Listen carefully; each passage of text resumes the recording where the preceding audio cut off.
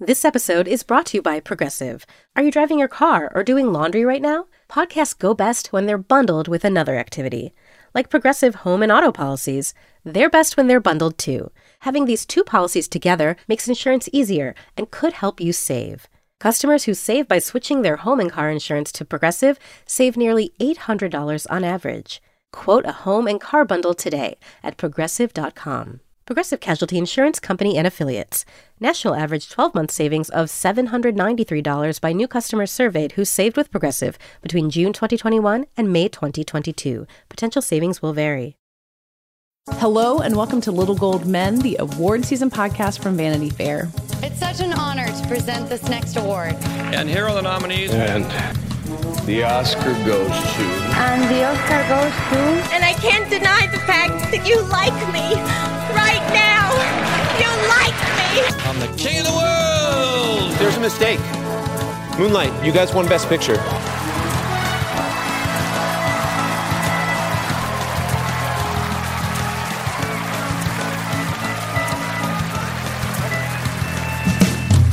I am Katie Rich. I'm here with Richard Lawson. Hello. With David Canfield. Hello. And Rebecca Ford. Hi.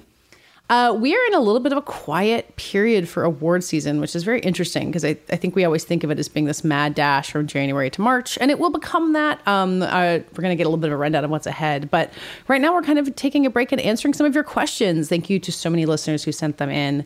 Lots of burning topics coming ahead. But Rebecca, I was going to ask you first to kind of give a sense of where we are in the calendar, since you will be traveling to the next event for us in Santa Barbara. You're going to hang out with Harry and Meghan and then go talk to some movie stars, I guess? Yeah, I'm actually staying at Harry and Meghan's house. They opened it up for me. It's super nice of them. Santa Barbara is coming up this week. I'll be heading out on Thursday through the weekend. Each night they honor a different person, nominee, and I think we're looking at a few potential winners who are going to be there. I'll be there for Angela Bassett on Thursday night, Cate Blanchett on Friday night, and then Jamie Lee Curtis on Saturday night, and then it continues. Brendan Fraser's being honored, and then there's one night where they do a whole group of promising actors. It's now a mix of some nominees like Carrie Condon and Stephanie Hsu and Ki Huy Kwan, but also Daniel Deadwyler will be there, Nina Haas. So that one's really exciting because it's a group of them all together.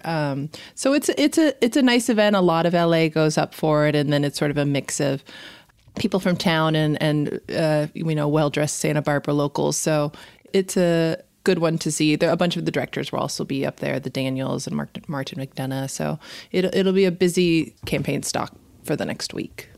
Are people tend to be more chill at this point because they've gotten the nomination? Like, maybe the nerves of whether or not they'll win hasn't set in yet, or is it all just very intense?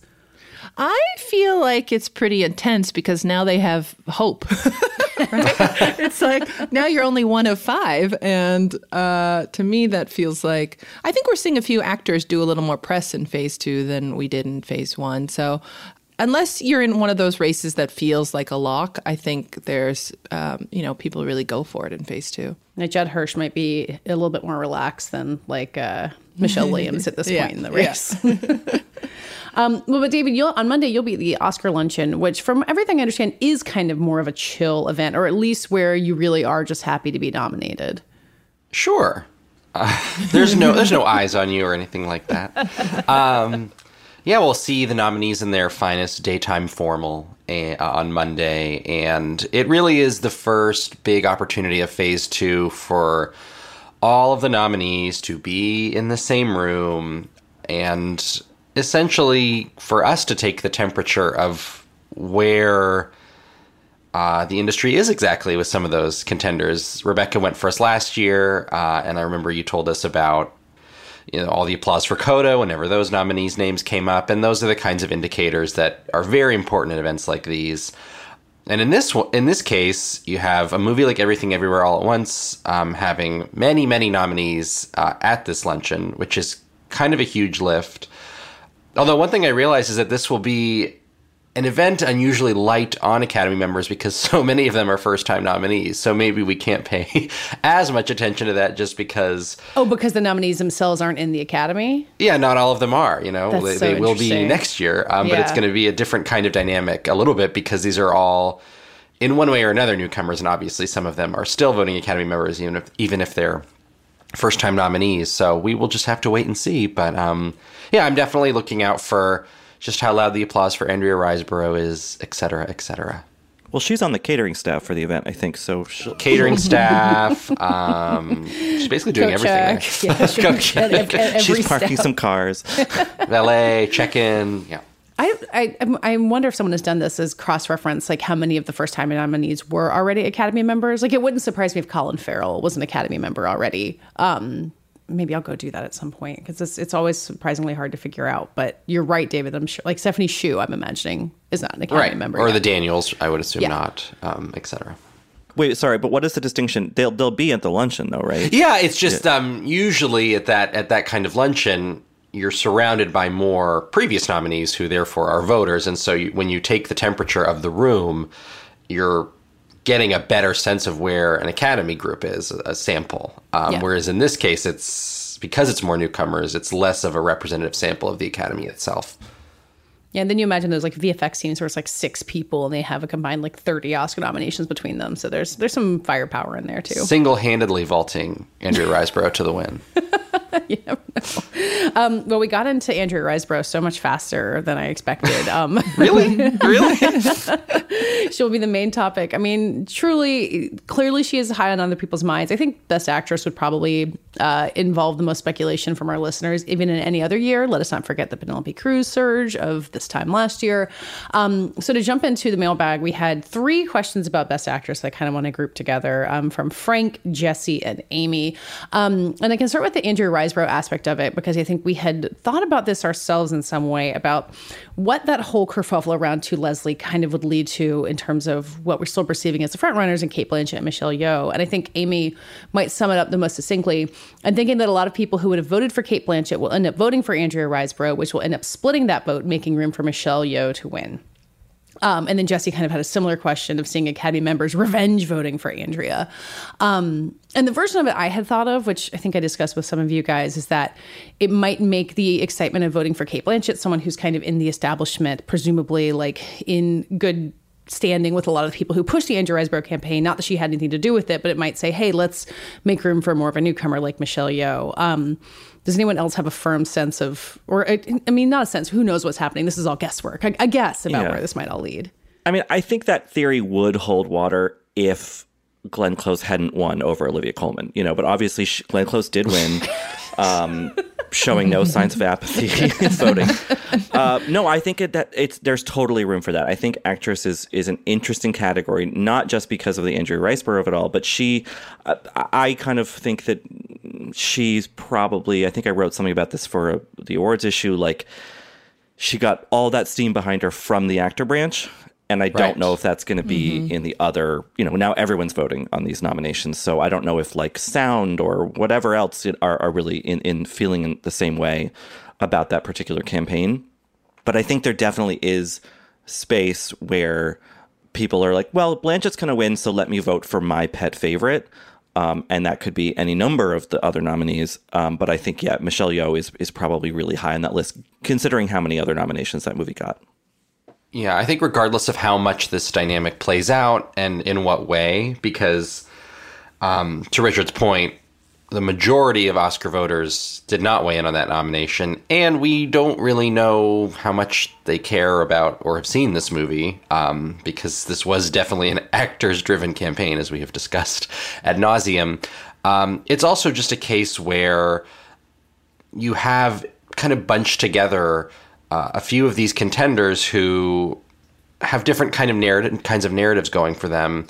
And I think Michelle Yeoh really stands out in that regard, especially given that we know that the Academy as a whole loved Everything Everywhere so much with so many nominations. I think she stands to benefit from all of these questions and things at play. So I do agree with that listener's inclination.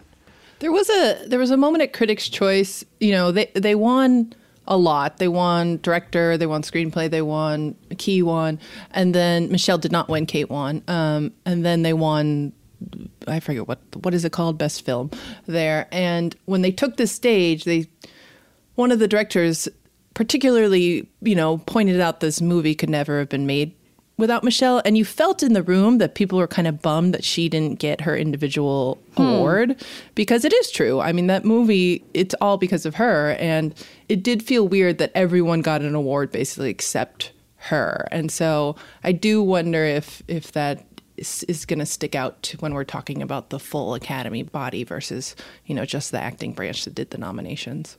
But then the flip side of that, which Jesse brought up in his thing, just the idea that Everything Everywhere is such a strong Best Picture contender that then they'll say like, oh, well, that's going to win Best Picture, so maybe we'll vote for Kate so that Tar wins something. Like it's hard to know how often voters think that, especially a massive group of voters. But that seems like a fair way to think of it on the flip side of that.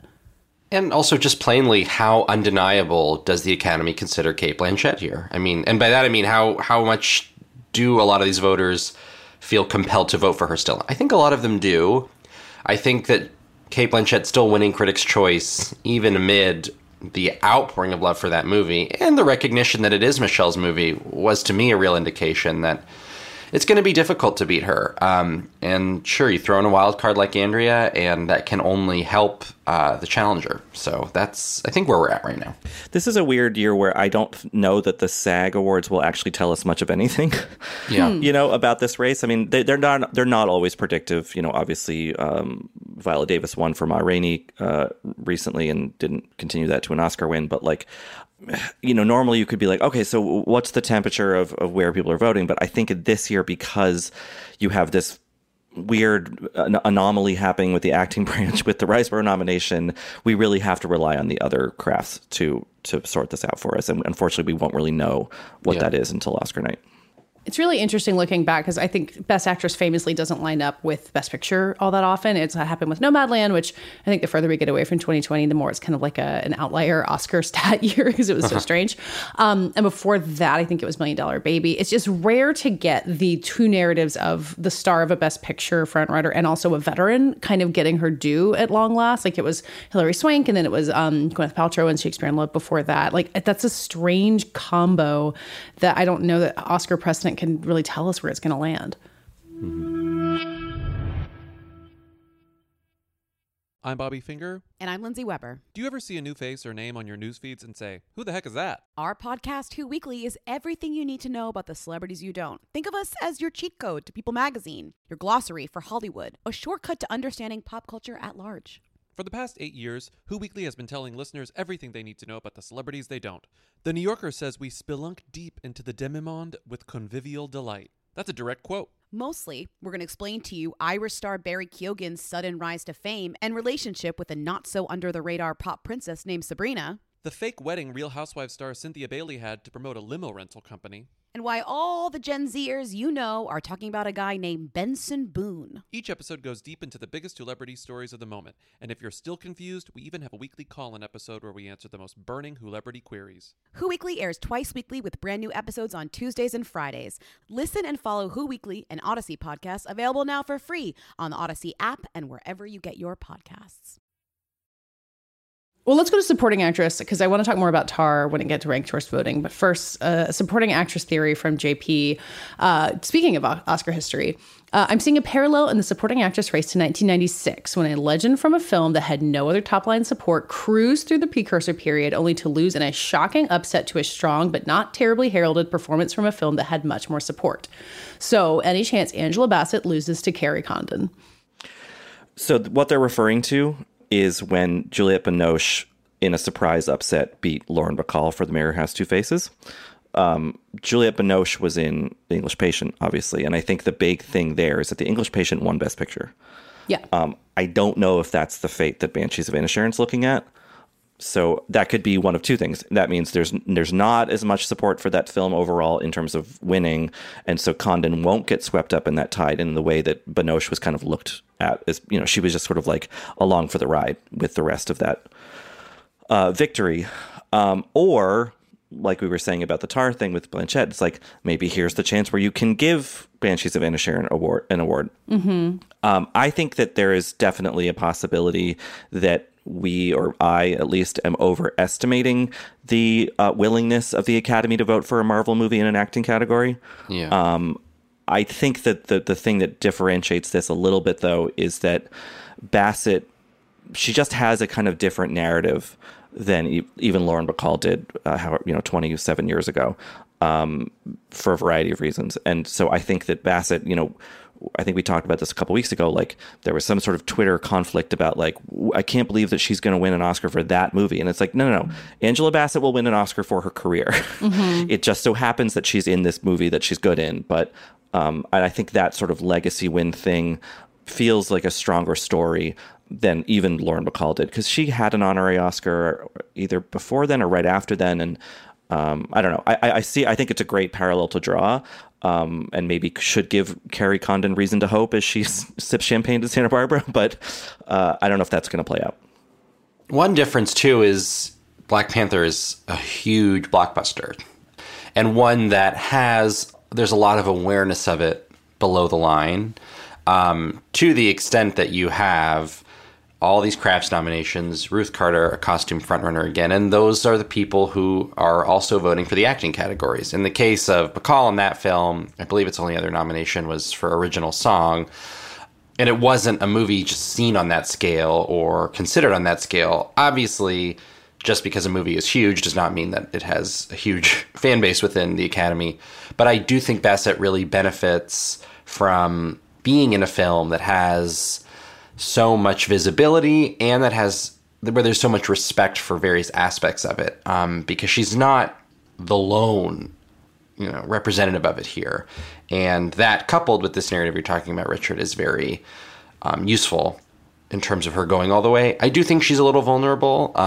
It's hard to say that a Marvel movie can cross the finish line here until it happens, but I just don't think we've seen the momentum for Carrie Condon to pull off that kind of upset. If it happens somewhere like BAFTA, then that's a different story. There's also the matter that, like, depending on how you look at it, Binoche kind of was the lead of English Patient. And it was maybe category fraud-ish. Maybe Kristen Scott Thomas should have been in supporting and Binoche should have been in lead, and that would have been a totally different story. Bacall wins that, absolutely. But Carrie Condon is not the lead of Banshees of Inisherin. I don't think there's any mistaking that. I get kind of nervous when we talk about Angela Bassett maybe being vulnerable. And this connects to a question from Frank about Viola Davis's snub that I kind of forgot to get to. But, the precarious position of a Black woman in an Oscar race is really an undeniable historical fact. And I think even disconnected from the Marvel movie, that's something worth considering. And I don't know how much Oscar voters are going to think about and how important that is. But I think Angela Bassett losing, even I would be very excited for Carrie Condon, but her losing at this point would be a real problem in what has already been a tricky year for acting races. Not that they vote that way, but it would be. No, but I think we can all kind of sit here from the outside and be will each individual voter to just go with it and say Angela Bassett deserves an Oscar, which she absolutely does. It's always a dangerous situation when they feel safe. Yeah. That's the trick, because I don't think they think about it. They clearly do not. But there is, it goes back to Richard's Glenn Close pet theory. When there is a certain amount of comfort, especially with a body that has so under-recognized Black women, I think there's you could see the tendency for a lot of voters to look at another direction.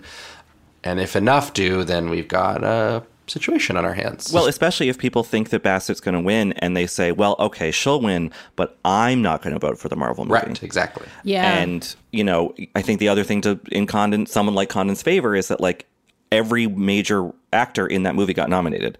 So, there's clearly a huge well of support for that movie, at least in one branch. And yeah, I don't know. I mean, you kind of wonder, the Riseborough scandal about whether or not she or Ana de Armas kicked out Deadweiler or Viola Davis.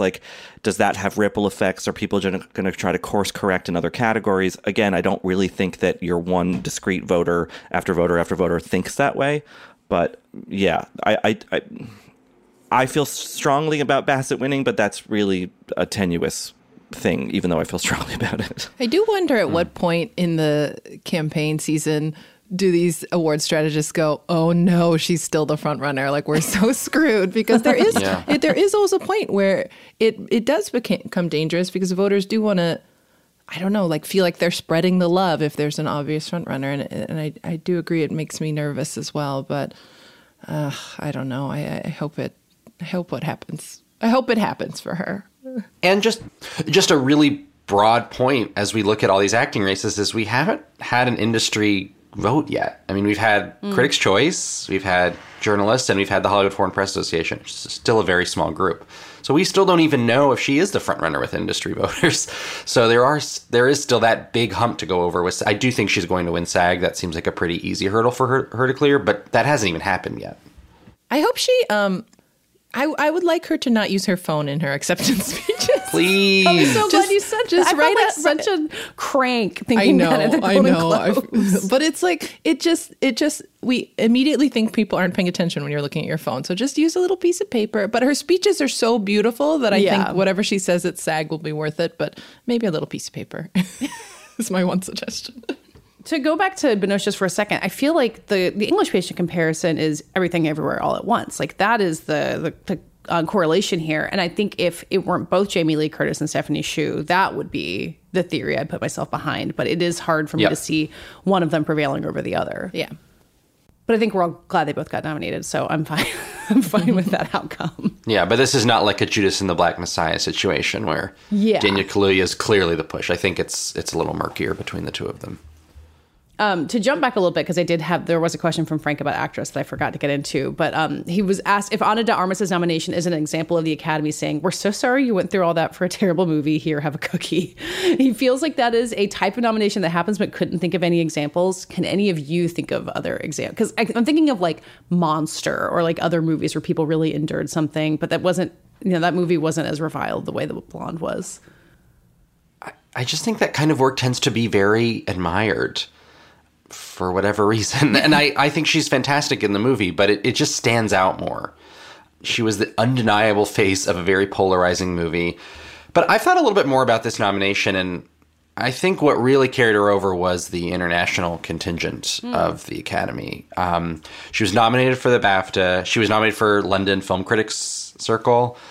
And in general, that movie, when it premiered at Venice, played a lot better than when it came to North America. So I don't know how much of a surprise it was. The fact that she also got in at SAG. I mean, there was just clearly enough support for her from various groups where I think, myself included, a lot of us thought that this movie is just way too divisive to carry through at the end of the day. But the support for performance was pretty much always there.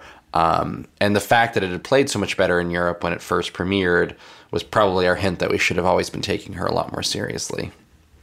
I can't think of a movie that was this disliked, but you think about like Andra Day, like that movie was mediocre, but she got the nomination, and maybe even like Jackie. I mean, a lot of people didn't like that movie, but Natalie got the nomination. But there's nothing that I can remember that the movie was this strongly disliked. What about The Wife? What about Glenn Close? Maybe not as reviled as Blonde. It's a very high bar. I feel like with that movie, it was kind of the opposite, where it just didn't inspire any strong reaction. Yeah. And so, I mean, I think the closest comparison I can think of, even though the movies, the broader movies narratives don't match up at all, is something like DiCaprio and The Revenant. It's like Ana de Armas went through the equivalent of like sleeping in a horse guts or whatever the hell Leonardo DiCaprio does in that movie. That is, in a very gendered Academy view, like that's the tough role, Yeah. and Ana de Armas has to go through hell in that movie and be treated horribly in that movie. And while playing, this icon of Hollywood lore. And I think I was talking to a friend about this the other day, and he said the minute I knew that she was definitely in was when Colin Farrell took time from his, was it Globe speech or whatever, to be like, to turn to her and say, by the way, you were amazing in that movie. It's that actory respect that you can feel and have. I think we've all felt for months now, like that movie has a very different life among critics and just sort of casual viewers than it does among the industry. Well, speaking of divisive movies, let's go to Melinda in Vermont, who wanted us to just talk about ranked choice voting in the Best Picture race. She flagged that it probably won't help her beloved Triangle of Sadness and Women Talking, which I agree with. Those are also divisive movies. David, I usually turn to you on the ranked choice voting stuff because I think you can wrap your head around it better than I can. How do you see this shaking out? I think it really helps a movie like Banshees, to our earlier conversation about Carrie Condon. The Power of the Dog got a lot of nominations in the same way Everything Everywhere did, but it was also, nonetheless, a movie that had its detractors, a movie that was somewhat polarizing. I don't think Everything Everywhere All at Once has that degree of difficulty, but I do think there's going to be a contingent that maybe, especially among the older Academy members who just do not get this movie, no matter how much they've heard about it, no matter how, lovely the cast is on the trail, they're just not going to get it. Which is understandable. I don't think the movie needs them to win. I think it is still the front runner to win. But I do believe that Banshees really checks a lot of boxes because it is both funny and moving and small scale, but also has a certain profundity.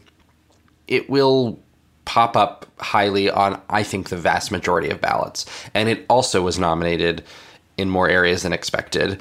And it has 4 acting nominations. And it has, in Martin McDonagh, a filmmaker they've returned to again and again, who is finally nominated for director for the first time. There's just a lot in its favor, in its column, that I do think would show up more on a preferential ballot than it would for Everything Everywhere. That said, I also just think that on-the-ground temperature we were talking about is the best way to gauge how a movie performs on preferential ballot, and no one is doing better than Everything Everywhere at that game right now. I think the temptation would be to look at the last McDonagh film nominated for Best Picture, Three Billboards, which lost to Shape of Water. So you look at Everything Everywhere, and you're like, okay, a weird sci-fi movie beats a McDonagh movie, But Right. I think the difference is that Three Billboards was pricklier, it was more controversial, whereas Banshees does have a sentimental quality to kind of match maybe a Shape of Water or even match an Everything Everywhere. So I think it's a very different, I think that, obviously the Academy's not thinking about Martin McDonagh's theater career, but like Banshees is much more in his wheelhouse, much more his kind of thing than was Three Billboards. And so I think it's a much stronger challenger. And I think, we talk about the ranked ballots. How many ballots is Banshees likely to be number 2 on? A lot.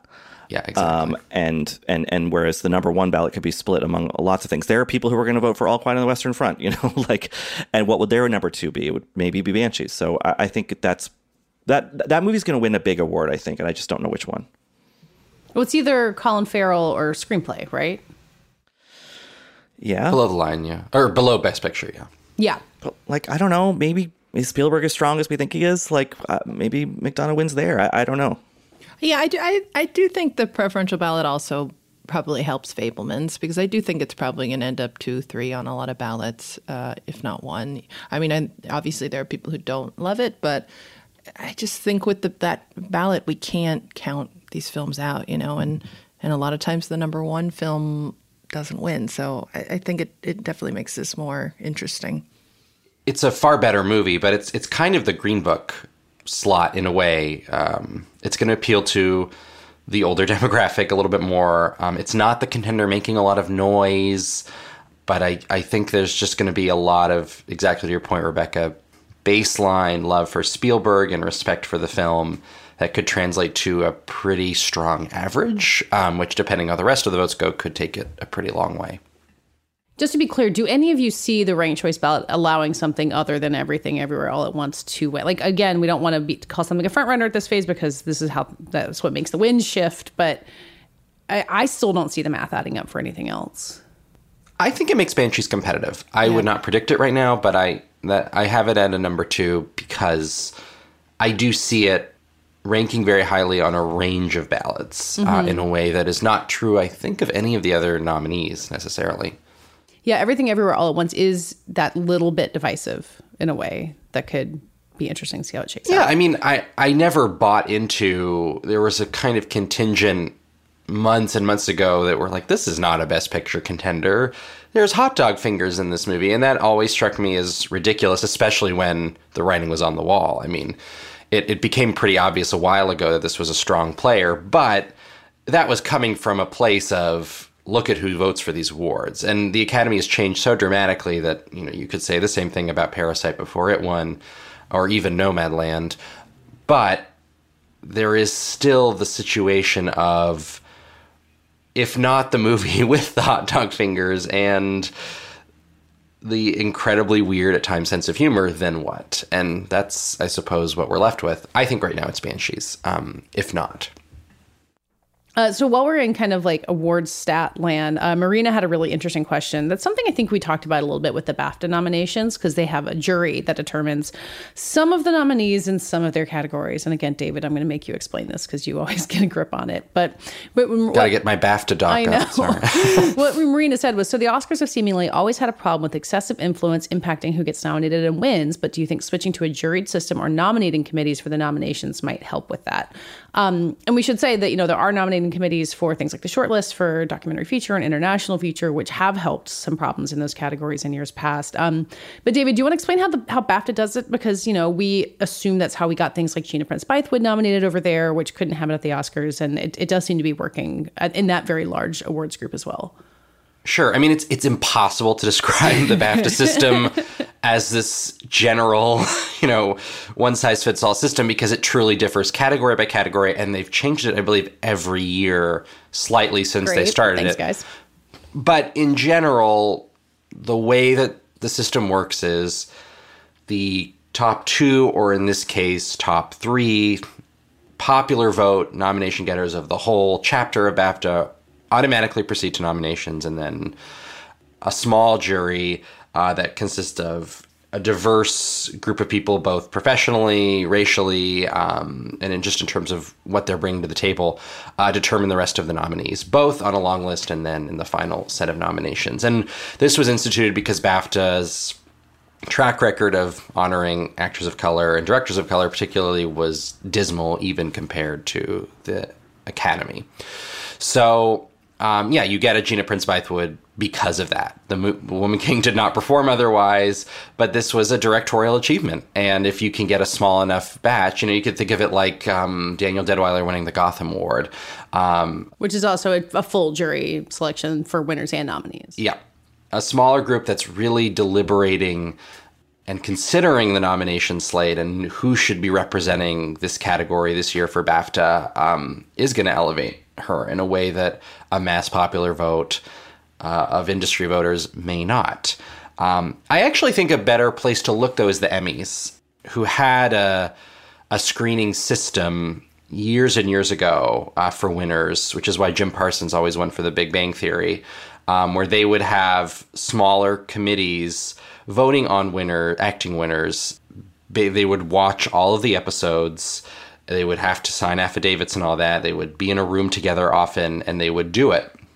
And the problem with that system was you would tend to get a very white, very certain age group. People who have the time to do that kind of thing. Exactly. People who were willing to take all that time to do that, and then to deliberate, because there were discussions involved in that as well. I think that system had a lot of merit, and I think that the Emmys lost a lot when they got rid of it, because popular shows just tended to drown everything else out, or tend to now. But the problems with that, I think, are the problems you would see with a similar system with the Oscars, unless there were mandates for, representation on whatever kind of committee or jury it was, and on, like BAFTA has, exactly what the division would be between popular vote getters and juried selections, and how that balance would be. Because I don't think BAFTA's figured it out. It's a weird system. But it's a concerted effort to make the nominations and winners more diverse. And I don't think they've gotten there yet, but they've definitely made strides. Is there a good system for this? It's like the way that you're describing that is so complicated and so hard to understand. I mean, like, this is why awards consultants exist, to figure this out. But it makes me just feel like you can't get a perfect voting body no matter what you do. I just also don't know if the Academy members would put up with a larger scale. You can't be trusted with this. Yeah. There's not that there's not ego in BAFTA, of course there is, but like I think the Academy is this, the sort of, they invented the game of these awards and whatever. Like, I think that there would be enough uproar among individual members if they were trying, it's one thing to do it for international feature or doc or whatever, where they're like, a lot of these members probably can't be bothered to watch those movies, until they're told which 5 to watch. But in other categories, I think it would be a really steep, long uphill climb to try to get anyone to agree or sign off on having people do their kind of early homework for them. Yeah, I think the Academy is doing the best it can with diversifying the membership, both internationally and, representing a wider range of voter. But I think that's all they can do is just increase this membership and try their best. We clearly are still seeing a lot of systemic issues, but I don't think going to a jury process would be the solution. There's just so much politics involved with the Academy. I just can't imagine that working. Well, and the membership increase has with some obvious, hurdles, I think has been a huge improvement. Like, I think we're just seeing, the idea of having another Oscars so white at this point is kind of unimaginable. Like, watch me say that, it happens next year. But it feels like there has been so much progress by increasing that, by expanding the voting pool that, we can see how that process plays out some more. Yeah. I mean, I think this too, Leslie thing does make us look at how much one branch can be influenced when we're talking about nominations. And it sounds like that's something the Academy is going to be looking at. So there's still things to fix, but I don't think a jury is the solution. It's also just harder to get a handle on the membership because it's so globalized and expansive now. Like, you can't do a screening for a jury that's representative of the Academy in person. You just can't because they're all over the place.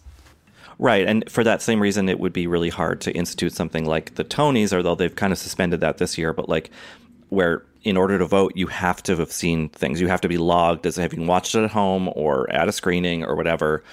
But we're talking about nominations, not even the winners here. So, how would you filter that? Like, you have to see every movie that comes out, It's too big and vast a sort of organization to put any strict rules in place about how people watch things and what they watch and all that. It's kind of an intractable problem in a way, beyond what Rebecca said, just trusting in a bigger, more diverse group of voters. Well, another question about how awards work, and this one talking more about the Grammys, which is something we're certainly not experts in, but I think is an interesting comparison from Danny, who just asked, do you think the recent Grammys being given to white artists like Bonnie Raitt and Harry Styles in lieu of brilliant works from artists of color alters the perception of entertainment awards in general, including the Oscars? And if so, can the Oscars be at the forefront of changing that? And the membership changes that we're talking about are, part of what we were just saying. And Rebecca, I feel like you've done more of the reporting on the Academy among us. I mean, it does seem like there are a lot of people inside the Academy who are going to look at the Grammys and be like, okay, how do we not make that mistake? And how do we keep improving on what the work they've been doing in the past decade? Well, I feel like the Oscars have had to look at themselves and say that since, the Oscars so white back-to-back years. And to me, as someone who doesn't cover or watch the Grammys, I was like, oh, it's nice to see that other giant voting bodies have these problems still, because I don't think the Academy is going to be at the forefront of changing this issue, because I think it's something they've already been struggling with for years and years. And it's so hard to fix systemic issues. I mean, a lot of what we're talking about starts from which films get greenlit and which stars can greenlight a movie. And that's not something the Academy can fix. So I think we're just dealing with decades and decades of issues that have to be fixed. I don't know if voters are paying that much, Academy voters are paying that much attention to what happens at the Grammys. I mean, I know everyone is mad about Beyonce not winning, so maybe they are, and maybe Beyonce will be the one to change the Academy. But hey, Beyonce didn't win an Oscar last year, so she's just covering all the award shows now. So to me, I remain hopeful, but I do think these things happen every year at award shows, so it's just change is slow, unfortunately, and it does feel like this is sort of the end of the pipeline when it comes to change. Not to be a downer again. Yeah. Guys, I feel like I'm always such a bummer on this topic. Well, here's something that can lift us all back up also from Danny. As far as I can tell, there's only one other year other than this year, Tar and Avatar, where one Best Picture title is contained in another. The other was from 2009, Up and Up in the Air. That's all. I can't think. I didn't do the research to figure out if there were more. I'm going to guess that that's right. Yeah. I remember in 2009 typing up in the air over and over again and feeling like I was losing my mind. I mean, technically, 2015 Mad Max Fury Road, and the technical working title was Bridge of Spies: Fury Road. So that's not listed on Wikipedia or anything, but that was... There was a road to get over that bridge. It's obvious. It's right there. Yeah. Yeah. And Spotlight did take place in rooms, and Room is not in it. So, yeah. All right, another awards a question going back to Jonah, and this is something I don't know how maybe people listening to this show, normal people probably don't know this. I wonder if there are no normal people listening to this, Katie. I wonder if you think there's any possibility that the Academy will ever change the Best International Feature Oscar so that it's awarded to the film's director or producer rather than to the country. And it says it's absurd that great international directors like Fellini, Bergman, Kurosawa, Buñuel, Tati, Farhadi, etc. officially never won any competitive Oscars, even though they directed films that won the Best International Film Award. Doesn't this seem like, I'm sure it's more complicated, but it just seems like something that, yes, they should just do that, right? Yes. It feels like the director branch is trying to course correct that by, we now have a sort of like fifth foreign slot in Best Director, it feels like. Although Jonah says something about like the director gets to keep the Oscar. I don't think that's true. Doesn't it would the depend country on the country, keep right? the trophy? Like, I don't know. Like, does the France Film Office have a trophy case? It probably depends on the country, and this is probably something we should dig into more, but I would imagine it just varies from film to film because, it's not theirs technically, but I'm sure some were able to keep it. It is such an odd thing. Like, it feels like when the Academy started, it was like, well, these directors are all coming from all these countries we don't know about, so no one will know the name of them. But now it's, people like Bong Joon-ho and Oscar Farhadi. Like, it is crazy that these huge international auteurs don't have their names on the statue, even if it feels like a small thing to those of us on the outside. Yes. Well, Bong Joon-ho has an Oscar with his name on it anyway, so he ran the table, he figured it out. Okay, to Julian, now we all get to be cynical. My question is a cynical one. Which Oscar win that you experienced live bummed you out the most? And Richard, you have some answers prepared for this. I have recent ones. I mean, I'm sure there are ones from the 90s that I was, as a kid, really upset about. But the two that sprang immediately to mind were, I think, the best performance by a big movie star that he's given his whole career. Bradley Cooper not winning for Star is Born over Rami Malek. That bummed me out because I think from Toronto was like, well, Bradley Cooper's going to win Best Actor. That's all sewn up. And then a couple months later, Bohemian Rhapsody was like, which I did not see coming at all. That one was sad to me because I think that Cooper really just gives his whole self to that role, and he's really great in it. And also he had, wrote and directed it, so that counted for a lot. Maybe, Maestro will correct that. Yeah. And then the other one is kind of a meaner one, I guess. I don't like I, Tonya at all. I think it's one of the worst movies to ever win an Oscar. Allison Janney, who is a great actress, but was funnier in the same exact role in Drop Dead Gorgeous in 1998.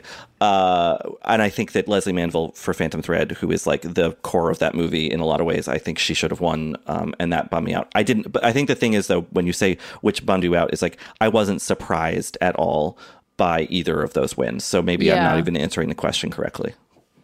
I think for me, the answer is Green Book. Ooh, that's what I was going to say, David. I really thought about it, and it's a big answer. It's kind of an obvious one, but if I'm really taking myself back to the moment I was sitting and watching, and I felt that bummed outedness the most, it was when Green Book won. I mean, it's an easy answer for me, to be honest. It's so funny because when this question said, it says like that you saw live, I assumed they meant that I was in the room for. And like, I remember. Well, then, your Oscar privilege. No, because I was backstage or in the press room that year for Green Book, and you just could kind of feel the oxygen leave the room because everyone was like, it's not a surprise, but we were all kind of hopeful that it might have been something else. And that memory sticks with me. Just the feeling in the room was just sad.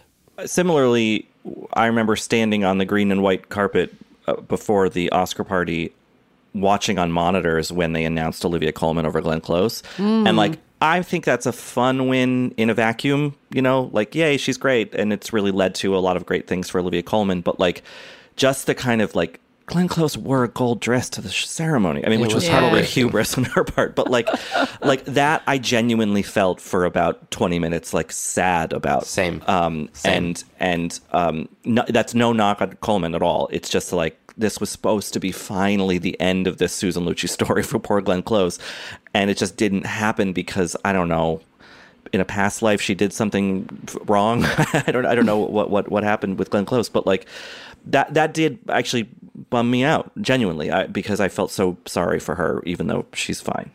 Well, this gets my general theory that the 2018 Oscars were just way more cursed than we realized at the time. And like as the years go by, it only becomes clearer. Because like the Olivia Colman win, I watch it regularly. I loved it. The Shallow performance, obviously, with Lady Gaga and Bradley Cooper. But like so many of the other wins, you just look back at and you're just like, is that really where we landed? Like that was what we did? I don't know how we make up for it, but... I was trying to pick one, and you guys have hit most of the highlights, but I was realizing that there are 2 Paul Thomas Anderson screenplay wins that I remember feeling angry about. Yeah. Inherent Vice lost to The Imitation Game, an adapted screenplay in 2014, which is nuts. And then just last year, Licorice Pizza lost to the screenplay for Belfast. Just don't feel like either of those were the right choice. Like Paul Thomas Anderson should have an Oscar by now, and both of those were excellent opportunities to make that happen.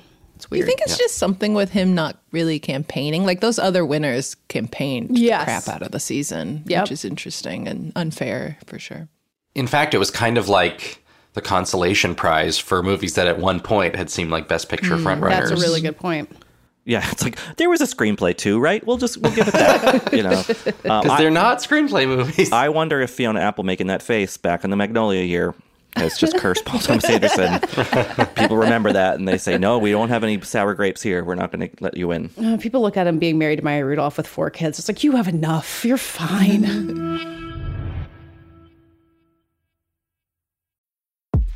The Run Through with Vogue is where you'll meet all the most exciting people in fashion and culture. I am Fran Lebowitz, who should be the mayor of New York. We all support that. We support that. Very nice. Nikki. Yes. It's been really great being in this beautiful pink room. All right, Usher, can you hear us? I can hear you. All right. Can you hear me? We can. We can. All right, here we are. On the podcast, you'll learn how Vogue really works. Sometimes we'll come in for a second or even third run through until we are AWOC. Can you tell us what AWOC means? It means A-W-O-K, Anna Wintour okay. I'm Choma Nadi. And I'm Chloe Mel. And we're the hosts of The Run Through with Vogue, where fashion and culture collide. Join us. It's AWOC. Listen and subscribe wherever you get your podcasts. Well, we've not gotten to all the questions because you guys are wonderful and send us so many, but we're going to wrap on a good closing point, and I promise get to some of these more later on. We have many Oscar weeks ahead of us. But Rory, who had written in earlier to ponder whether it'd be the first year without any British nominees, which is not, but there are a lot of Irish nominees, which he also predicted, just said, with an unprecedented number of first-time acting nominees this year, we've been able to cross several names off the list of performers often discussed, including on this podcast, as those bound to receive Academy recognition soon. Andrew Riseborough, Colin Farrell, Brian Tyree Henry, Barry Keoghan, Ana de Armas, etc. So he basically asked who's next and hinted that he thought maybe Jonathan Majors would be one. I think he'd be high on all of our lists. So who other than Jonathan Majors? Richard, I know I picked some too, but I want to stop talking, so you go first.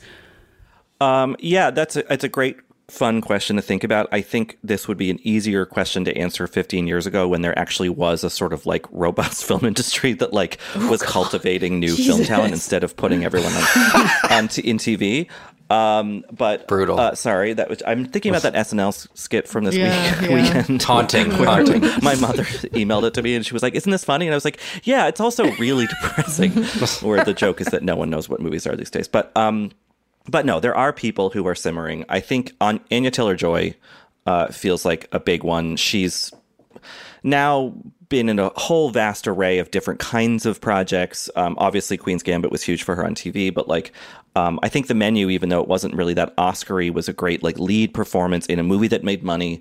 And now just even more people are lining up to cast her and things. So I think she feels due, I think, or not due, but like primed for something, whether it's a supporting or a lead, I don't know. But I think Harris Dickinson, who's in Triangle of Sadness, he's been kind of simmering for a while. He's really good. He, again, is in a vast array of commercial and artsy stuff.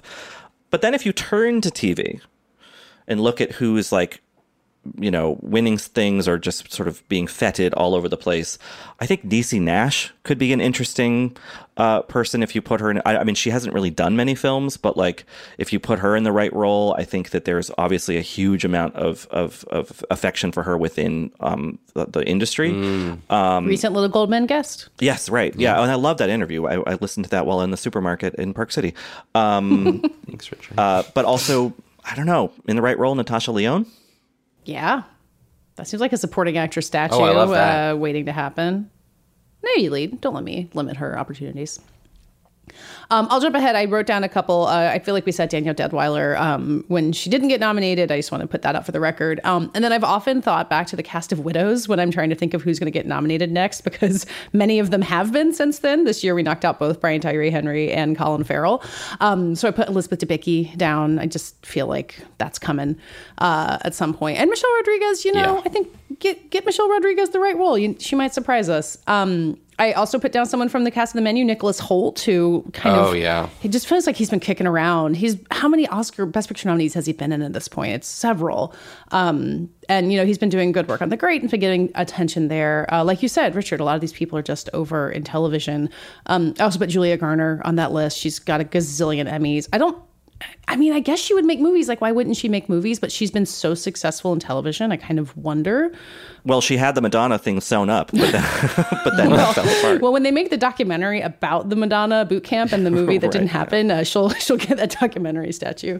And then maybe the Black Panther movies are the other version of Widows for me in terms of actors who just will be nominated eventually. Because I was thinking about Winston Duke. I looked up like best performances of 2020 or something just to jog my memory of people who were good but we overlooked. And a list had Winston Duke in 7 Days, a movie I did. It's fine. 9 days. Movie. 9 days. See, I don't even remember your days, Katie. I don't remember the movie that well. Didn't like it that much, but I remember him being really good in it, and he's obviously great in the Black Panther movies. Which then, of course, leads to Michael B. Jordan, who feels just like as every year goes by, it becomes more and more glaring that he has been nominated. Then who knows? Creed and he 3. has the kind of robbed status about Creed. Yes, exactly. Yeah, he's so kind of in the Colin Farrell position where it's like, when are you finally going to get this done?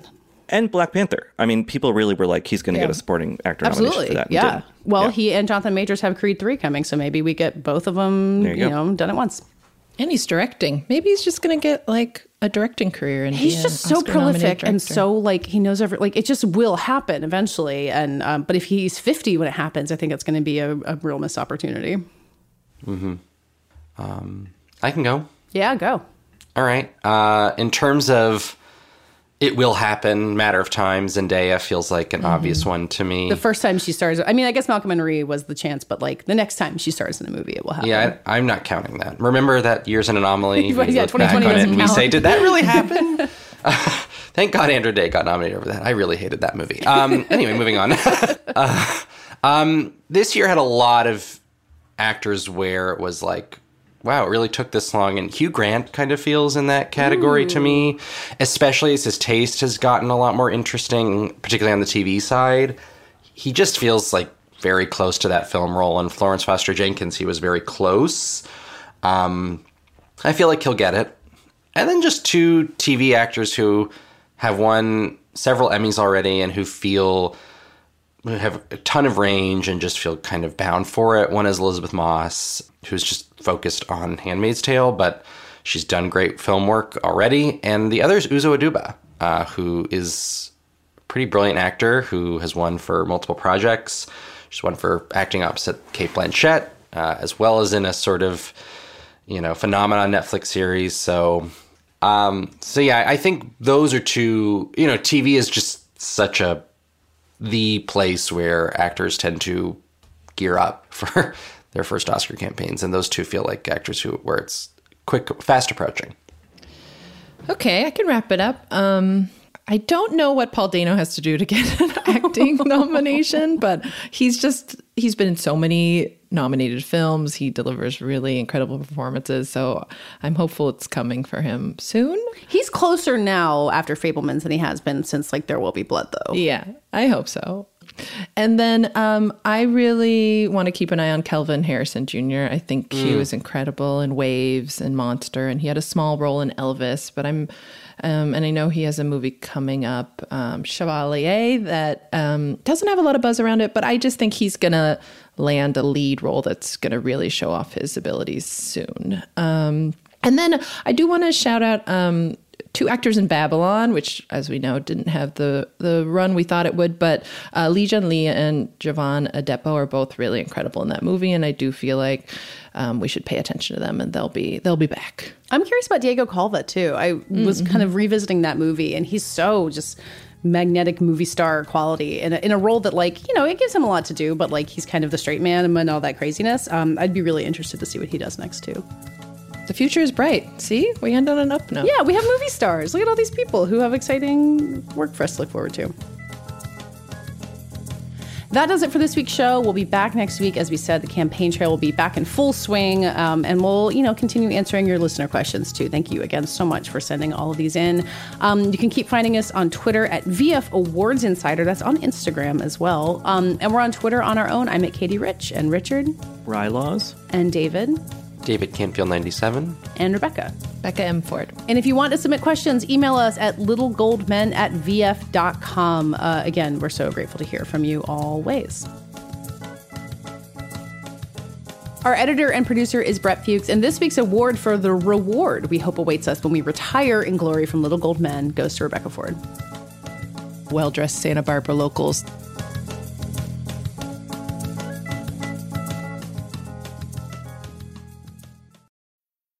I'm Alex Schwartz. I'm Nomi Fry. I'm Vincent Cunningham, and this is Critics at Large, a New Yorker podcast for the culturally curious. Each week, we're going to talk about a big idea that's showing up across the cultural landscape, and we'll trace it through all the mediums we love: books, movies, television, music, art. And I always want to talk about celebrity gossip, too. Of course. What are you guys excited to cover in the next few months? There's a new translation of the Iliad that's coming out, Emily Wilson. Really excited to see whether I can read the Iliad again, whether I'm that literate. I mean, the jury is out. I can't wait to hear Adam Driver go again in an Italian accent in Michael Mann's Ferrari. He can't stop. I mean, and bless him. I can't wait. Molto bene. Molto bene. We hope you'll join us for new episodes each Thursday. Follow Critics at Large today, wherever you get podcasts. You really don't want to miss this. Don't miss this. Don't miss it. See you soon.